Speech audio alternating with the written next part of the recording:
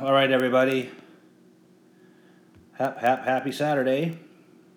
I hope you all had a great week. A couple questions this week. Kind of another light week, but something exciting. I got my copy of the Boyer Forgotten 40. One of my favorite publications that I subscribe to. I can't recommend it enough to you out there. There's always a couple things that are crossovers. They've had Callaway in there in the past, and Howard Hughes is in there this year, amongst some other. So basically what it is they're 40 top value picks, and they do a fantastic job of breaking down each corporation. It's a lot of research. It's one of those that's probably like 8 inches wide and about 18 inches long, the report. And they give you all the metrics, and they go out estimates for a few years, and they break down everything, the rationale for it, and they give you price targets. I really love it. So I don't know if you've seen it on the site. I did a thing with them. You can get a free report from them on the website. There's a one of the posts on the website on Value Place. You can get a free download, and if you decide you want it, you buy the Boyer Forgotten 40, they will pay for your next full year of Value Place. So I think that's pretty cool. I don't know. I don't remember how much the report's running for. A few of you have taken advantage of this, and I know you're going to love it. I've met John Boyer, who does it at a Value Investing Congress. I think we were in Vegas probably 4 or 5 years ago, and I've been getting the report ever since. And like I said, I can't recommend it enough. So go to the website and go to the link, and it says free download of Boyer Forgotten 40 and a free year of Value Plays, and there's a link in there to follow for it, and you have to use that link, otherwise they won't know where you're from and they won't be able to credit you the year of Value Plays. And you just go in there, and if you purchase Forgotten 40, like I said, they will pay for your next full year of your subscription. So, and if your subscription doesn't end until May or April of this year, we'll let it run to April and then extend it a year from April. So whenever your subscription ends, we will extend it 1 year from that date. So it's a great deal, and that and Value Line are my two favorite ways of finding ideas and researching stuff. So I'm sure I opened it up last night when I got it, went through it real quick. I had things I had to do, but I can already tell there's a few ideas, I should say, that I'm going to dig a lot deeper into, and I think one of them might be coming to Value Place soon enough. So anyway, let's get to it. So 2 questions this week, but both of them are kind of long questions. So and they're good questions. So number 1 is, it would be helpful if you could give a brief rundown of portfolio positions that you still would buy at these levels today if you didn't already own them. It's understood that everyone is responsible for their own entries, but for newer subs that aren't long-term holders of all the portfolio at much lower levels, you view on buys versus holds, pullbacks, will be valuable for the ones that aren't obvious. For example, AIG, HHC, BAC, DTO, Apple are some of the names that aren't discussed every week, like Fannie Mae, IIPR, the Energy, etc., which are clear. That's a great question. So I guess one easy way to look at it is that if you're looking at the portfolio page, obviously some of the more recent purchases that are closer to their original buy point, obviously I think still have the most upside and would be buys. Even some of the ones that have advanced a lot over the years, I still think are worthy of a purchase. For instance, even as early as the end of last year, I was recommending Compass Diversified Holdings simply because, it was a roughly 8% yield at that time. They paid a regularly dividend to people, distribution to people for years, and it was just a steady, solid one. I think based on our purchase price, we're getting about 12% a year in the dividend, which is why I continue to hold it. But that's recently gone up in price, so I'm not sure what the current yield is now, but it's much lower. But that was one even last year that I was recommending people to buy who were income oriented and wanted that type of an investment. I do, at these levels, I do think Chesapeake is a fantastic buy, although it's a high risk, high reward play. I mean, obviously, there's a lot of things going on with it. They need to make some things happen, sell some assets, pay off some debt, et cetera, et cetera. But if they make it through this, the stock can go up multiples of its current price, and in very short order. It'll be one of those situations where they get the all clear and they wake up and the stock's up a couple bucks. And I'm highly confident of that scenario. So for that reason, I do like Chesapeake. I do still like the energy names. If we're looking at older names, I don't, and I've said this for a long time, and there's a reason I don't do a lot of write-ups on Apple, because as far as I'm concerned, there's not a lot to say. Apple is a cash machine. They are the dominant brand in their industry. Number two is a distant second. They're expanding into more and more areas. They're doing more and more things. And they're buying back billions of stock every year. To me, it gets a little volatile when people decide that, this is the end of the road for them, that kind of horse shit. This iPhone was a flop, that iPhone was a flop. But I will tell you that, it's an interesting thing. So just last week, I had been working off a 2011 MacBook Air. And it's kind of like your eyesight. You don't realize how much better things can be. You don't realize how bad your eyesight's gotten until you get glasses. And you're like, oh my God, this is amazing. Or how poorly your current car runs until you get that new one. Well, it's the same thing with computers. I didn't realize how amazing I got a new MacBook Pro laptop. And I just could not believe how much better it was than the 2011. And the leaps and bounds in performance and capabilities and things like that, it's just staggering. And they say Apple doesn't innovate, and I disagree with that completely.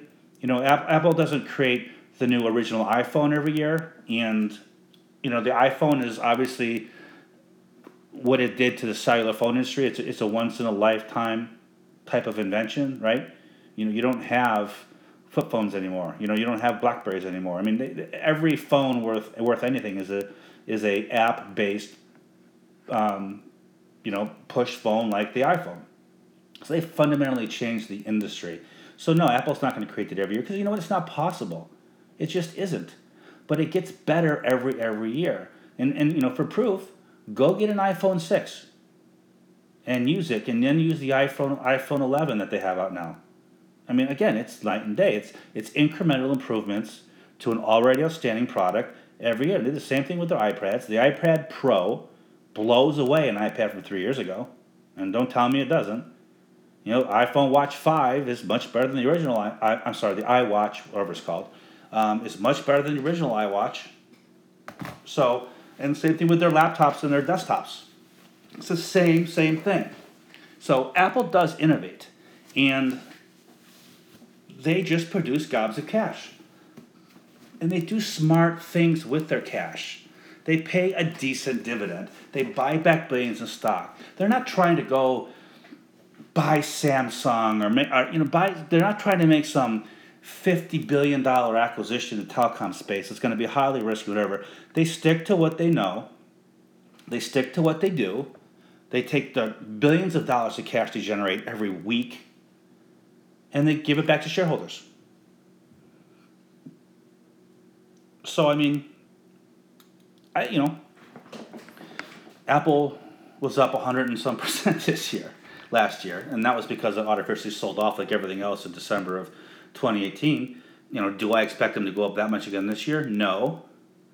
But I do expect them to buy back tens of billions of dollars worth of stock. I do expect the price to go up. I do expect the new products to be good. So, I mean, that's one where, I'd be comfortable owning right now. Howard Hughes, it wouldn't be my top choice to put new money into right now. I do think long term there's value there, but there's a lot going on there that's a lot, it's not very clear.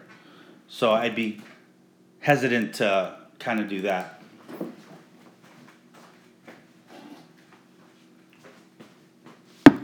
I don't think you can go wrong owning Bank of America. Bank of America is not absurdly cheap like it was back when we bought it, but Bank of America is a lot like Apple. They're buying back tens of billions of dollars worth of stock. They pay a nice solid dividend. They're producing gobs and gobs of cash, rock solid balance sheet, and they're exposed to the U.S. housing sector, which, in my opinion, is coiled to take off. We don't have enough housing in the U.S., single family housing. We just don't have enough. We haven't been building enough. And I think we're reaching a stage where things are kind of coiled and it's been pulled back and pulled back and pulled back to so long that, I think that home builders are going to go on a building spree. And I think just so much pent-up demand for single-family homes that there's plenty of buyers for them. And I think, should that happen, Bank of America is your prime beneficiary of it. Brian Moynihan is as boring as they come as a CEO, but you know what? I don't want a flashy banker to run my company, right? I want a nice, boring guy who knows banking, who's into banking, and not, making headlines. We had enough of that. Ken Lewis, remember those guys? Countrywide, Mozilla. We saw what those guys do. Give me a boring banker any day who doesn't care about being in the spotlight, goes to work, does his thing, and you know what? That's Brian Moynihan. He's a great bank CEO. So, again, if you're looking for stable, steady growing investments, I don't know why you'd want to give up on Bank of America. I really don't.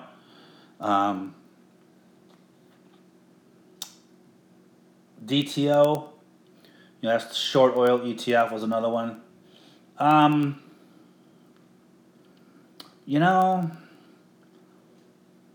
still think the risk of oil is higher. I really do. Nothing I've seen has changed my mind. It's been very volatile the last couple of years, but I think the overall trend is going to be slightly higher oil prices. U.S. production, the growth in U.S. production is slowing, and demand is steady. And that usually means higher prices. And then, you have the whole Middle East thing, which I don't think is over. I don't think it's done. Iran's been kind of poking everybody in the region for the last 6-8 months now.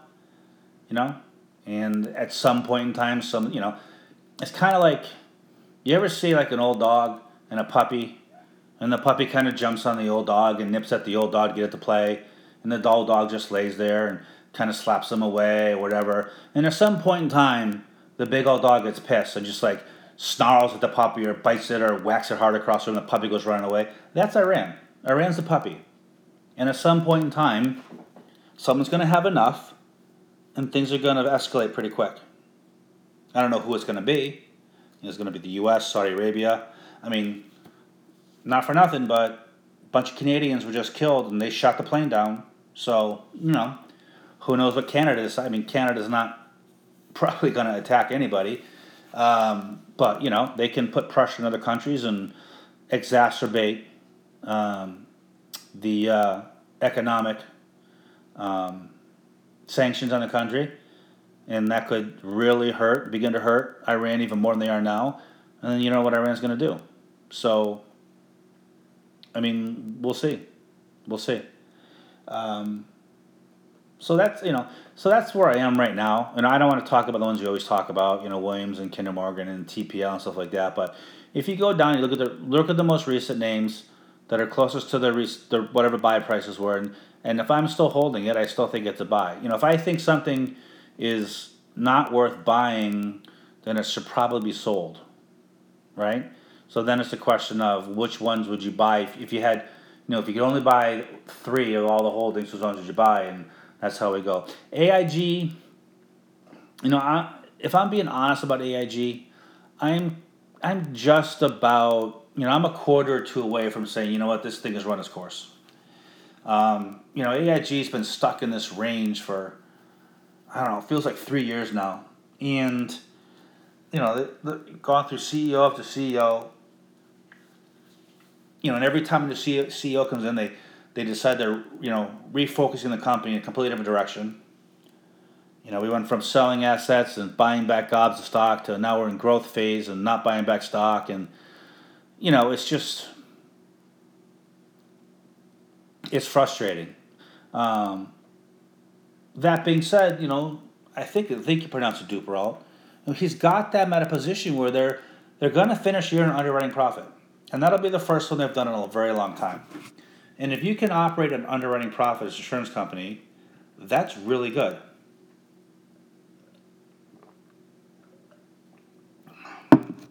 So that should garnish the company a higher multiple. But we'll see. That's one I wouldn't be a buyer of right now. I'm holding it because I think he can turn it around. I think we can start getting some momentum on the upside for the stock, but I'm not holding my breath. And I don't see. I guess I don't see any. I think if I had to look at it, I think the odds are we see higher or the same prices. I don't think it's likely we see lower prices. So that's why it's kind of like, okay, let's hold this for another quarter, maybe two, see what the results turn in, see what starts happening, and then make a decision then, rather than what I don't want to do. And we've done this plenty of times in the past. E-Trade's a prime example. We sold that way too early, and there were other things too. I don't want to say screw it, I'm done, and he comes through the underwriting profit for the year, projects one for this year, and then the stock starts moving up through the 60s and into the 70s, and you're like, if I had just given it one more quarter, I'd have made some really good money on this thing. So, you can afford. There's nothing I'm dying to buy right now, so you can afford to be patient with what you have, and as long as the outlook is the same or higher prices, not maybe it's going to crash, which I highly doubt AIG will. It's worth holding on for another quarter or two to see what happens. Okay, the next one. This is the next question. I'm trying to understand why you invest in the oil and gas sector. The ability to predict the future price of oil or gas seems really like a crapshoot, or maybe a coin toss. For example, it seems like CHK is heavily dependent on the future price of oil and gas going up, otherwise CHK will probably go BK, bankrupt. Further, for example, while KMI and W aren't dependent on the price of oil and gas, they sort of are as far as them determining future growth and pipeline developments relative to their competitors. To me, the ability to have success investing in oil and gas as a value investment is very difficult compared to, let's say, finance, real estate, insurance, etc.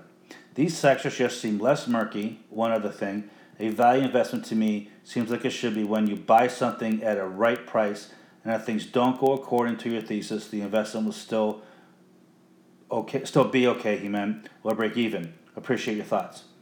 So, I guess I would disagree on the first level of that we are invested in the oil and gas sector. We are primarily invested in the production and transportation of oil and gas. Or, CHK, which you have a small investment in, is obviously exposed to the oil and gas sector. Okay, because they drill for it, they produce it, they sell it. But the bulk, I would say the vast majority of our investments aren't directly in the commodity itself. They're in the commodity as far as owning the land it's under. TPL has no exposure to oil and gas prices. And the transportation of it. So when you look at, the way to look at it is, we're not exposed to the price of oil and gas. We're exposed to the demand for oil and gas, right? The more demand you have for oil and gas, the more pipelines you're going to need. The more demand you have for oil and gas, the more drilling you're going to have on the lands that TPL owns. Regardless of the price of the commodity, if demand is climbing every year, these investments are going to see increasing economies, economics of scale, right? They're going to need to produce more. They're going to need to drill for more oil and gas every year in TPL lands, and Kinder Morgan and Williams pipelines are going to need to transport increasing amounts of oil and gas every single year, regardless if the price is 50, regardless if it's 60, regardless if it's 70. You can look at the historical chart of oil demand, and oil demand grows 1 to 3% every single year on average.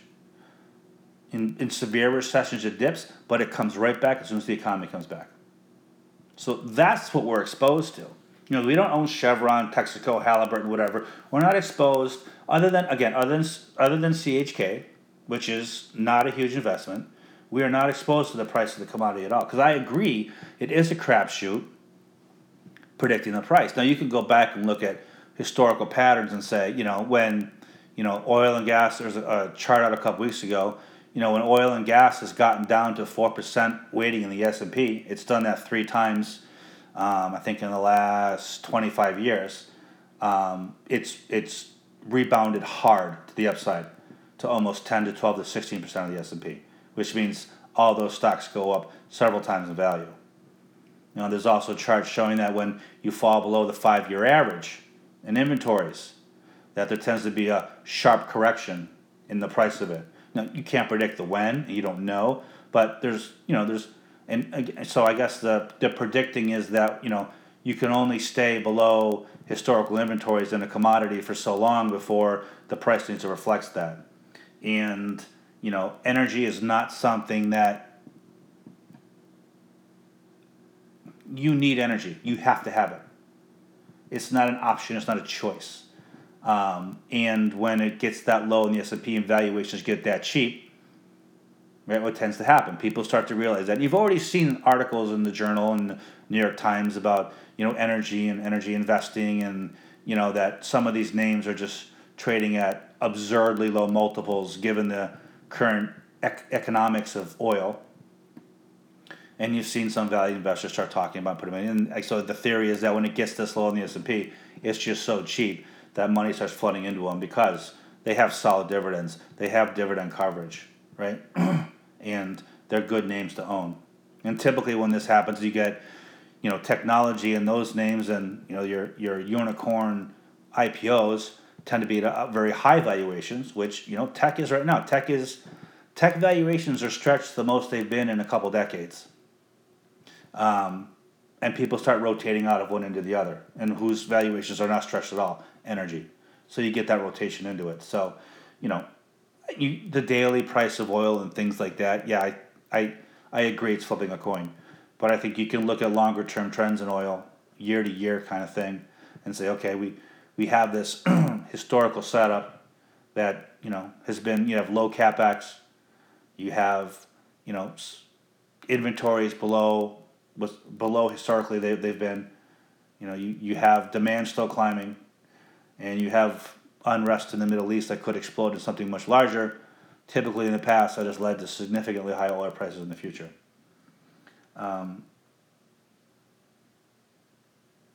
Where else are we? Okay, now regarding the other, so let's look at it though. Let's look at oil and gas investing compared to finance. I mean, I think we just need to go back to 2009 to poke a hole in that theory, right? And insurance companies, banks, everyone in the finance industry got shellacked. We lost some of the biggest banks in the country. We didn't lose Exxon, we didn't lose Texaco, we didn't lose Chevron Phillips, we didn't lose, what's the British one? The one that, BP. None of the huge oil and gas majors went under, right? We lost some of the smaller players. That's the equivalent of financial crisis of a local credit union or a state bank going under. But we didn't lose any major oil and gas companies. We lost a hell of a lot of major banks and would have lost more. Real estate regularly at the same time, right? How many mortgage brokers went under in the financial crisis? How many small housing companies went under in the financial crisis? Lots. So I kind of disagree that they're less murky than oil and gas. I think actually, my opinion is oil and gas is more transparent and less murky than banking for sure, insurance for sure, right? I mean, let's be honest. If it wasn't for government bailouts, AIG would not exist right now. Bank of America would not exist. Morgan Stanley was bought by Bank of America. They were gone. Lehman's gone. I mean, so I can't agree with the statement that those sectors are less murky than oil and gas. I think oil and gas is as simple as it gets. Higher oil prices mean higher prices for the stocks. Lower oil prices mean lower prices for the stocks. It's about as simple as you can get of a relationship. Then the question is trying to see where oil is going long term, and then seeing what the what the economics of the industry are like at any given time, and then finding the discrepancies in those historical relationships that tell you, okay, this is mispriced right now. This is going to go up in value. I think that's the trick, and so maybe it's trying to time that's hard and murky, and I'll agree to that 100%. But I think the actual businesses themselves, other than Enron, I don't remember the last major oil and gas company that went under. A couple went bankrupt along with Enron at that time. But, that was if you go back for Enron, what major oil and gas company's gone Chapter 11, other than that little Enron period? And a couple of them went under because they had, business, they, were involved with Enron and things. I can't think of any. And when I'm talking major, I'm talking the big multinationals, like the big banks. And you got 5 or 6 big banks, you got 5 or 6 big oil majors, insurance companies, et cetera, et cetera.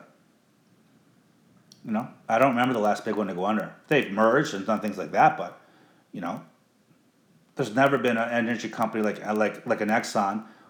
Even the Exxon Valdez didn't put Exxon under. The oil spill in the Gulf didn't put BP under. So, I think finance is the most murky investment you can make, because it's hard. Insurance too. It's hard to figure out, what they're invested in, what they have their money, and who their counterparties are. And 2008, 2009 was a real slap in the face when it came to that. So, a value investment, this is again from the question, seems to like it should be one that when you buy something at a right price and if things don't go according to your thesis, the investment is still okay or break even. In theory, that's true, right? But that's not. So if you go back to classic value investing, Graham and Buffett old days, that wasn't exactly the thesis, right? It was that if you invest in value stocks, your losses are less if you're wrong than if you invest in, Cisco in 1980 at 180 times earnings that loses 90%. Or even Amazon at that time that lost 60, 70, 80%. That's a theory, because the theory that you can be wrong in an investment and not lose money implies that you're able to purchase it at the exact bottom, which we know is just, right? It's just not. Anytime, if you're a value investor and you buy into a stock that you deem a value stock, you buy into that stock fully understanding there may be more downside, or you may not have caught the bottom. And I think it's that realization that allows people, when you buy a value investment and it goes down in value, to buy more of it. Like we did with GGP. Like we did when we first bought Kinder Morgan at, I think, $20. It went down to 15. We lost 25%. We bought more. Every one of those investments have turned out to be really good choices. But it was well below, 20, 30% below our initial price. Same thing with Williams. Every one of those subsequent purchases have turned out to be really good decisions, but they were 20, 30% below our initial purchase price. So the theory that, if I'm wrong in a value investment, that I only lose a little bit of money or I don't lose any money at all, I think if that's true, you're lucky, not good.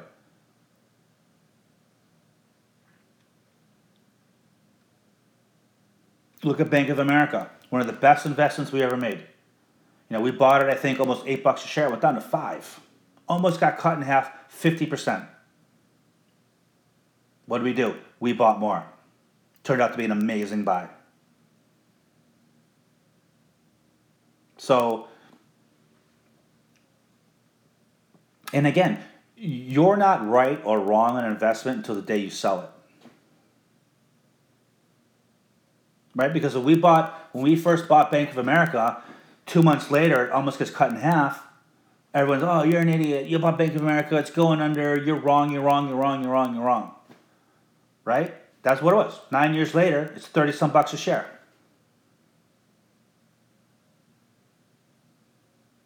So you're neither right or wrong in any investment until you have the cash in your hand from that investment. Then you can say, I was right, I was wrong. Because any given day, it's going to be up or down. So any given hour, it's going to be up or down. So you can be wrong, right or wrong, 100 times a day, depending on what the stock does. Well, that's bullshit. And that will drive you insane, that kind of thinking. The day you buy it and the day you sell it. The day you sell it, you determine whether you're right or wrong in that investment. What happens in between then is what happens with stocks. So ideally you're buying something so cheap that if you're wrong, it doesn't go down much longer. It just kind of stays stagnant. But that's not how it works in reality. In theory, that's great, but in reality, that's not how it works.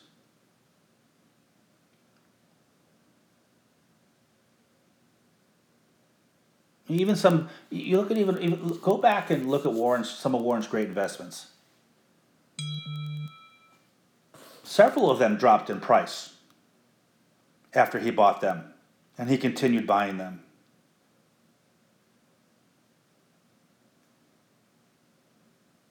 Several did. It wasn't like Warren bought at the bottom. I mean, it just doesn't happen that way. It doesn't happen that way. I buy any stock I buy. I never buy the full amount I want to own of it. I always buy it under the assumption that this could get considerably cheaper. And if it does, and if I feel like it, I'll buy some more. I mean, the list goes GGP. Started buying GGP at 45 cents a share. They declared Chapter 11. It dropped to 25 cents a share. What did we do? We bought a shitload more. Best choice I ever made in my life. I mean, every stock we've owned, we've bought more of on significant pull downs after we bought it. Were we right? Were we wrong? Yeah, and some we have been. Some of them kept going down. Some of them, the thesis was just wrong. The names got worse. We lost money. That's what happens. But more times than not, we made more money on those subsequent buys, and it's worked out just fine. American Capital dropped in price after we bought it. We bought more. There's been several. They just kind of keep popping into my head. So,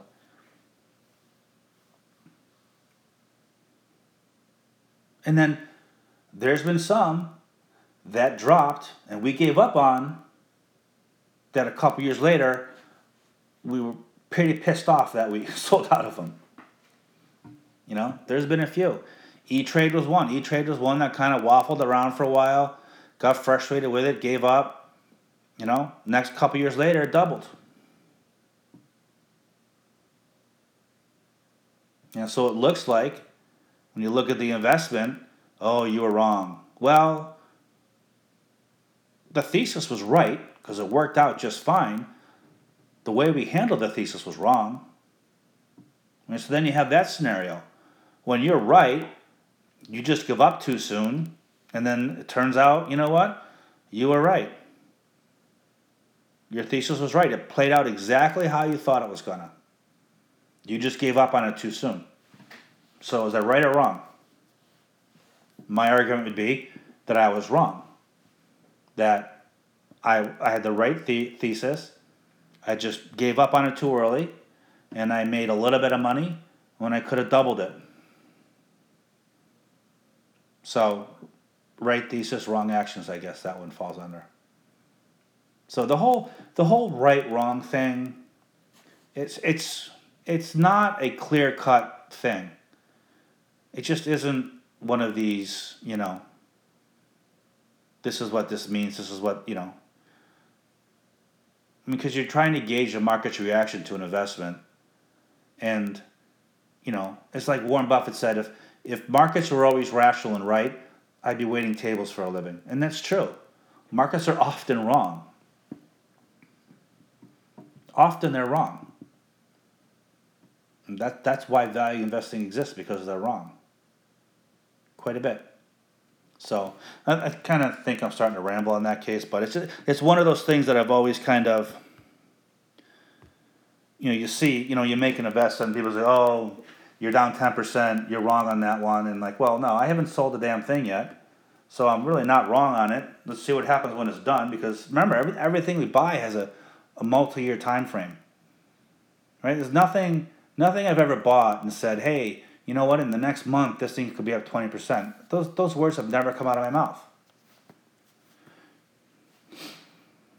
I don't ever buy anything with that. You know, you look at TPL. TPL could be a 4 or 5 year investment, unless you assume the amount of oil coming out of the Permian is going to drop. You know, who knows? It's probably going to get bought out eventually. Someone wants that land. You know, all the oil majors are making multi-billion-dollar land buys in the area. Someone's going to grab it. But that's neither here nor there. So that's the podcast for this week. Please go check out The Boyer Forgotten 40 on the website. Buy yourself a copy, please. It's really worth it. Not only will you get 40 amazing ideas, but you'll also get another free year of Value Plays added to your subscription. So I hope everybody has a great, safe weekend and a great week next week, and I will talk to you then.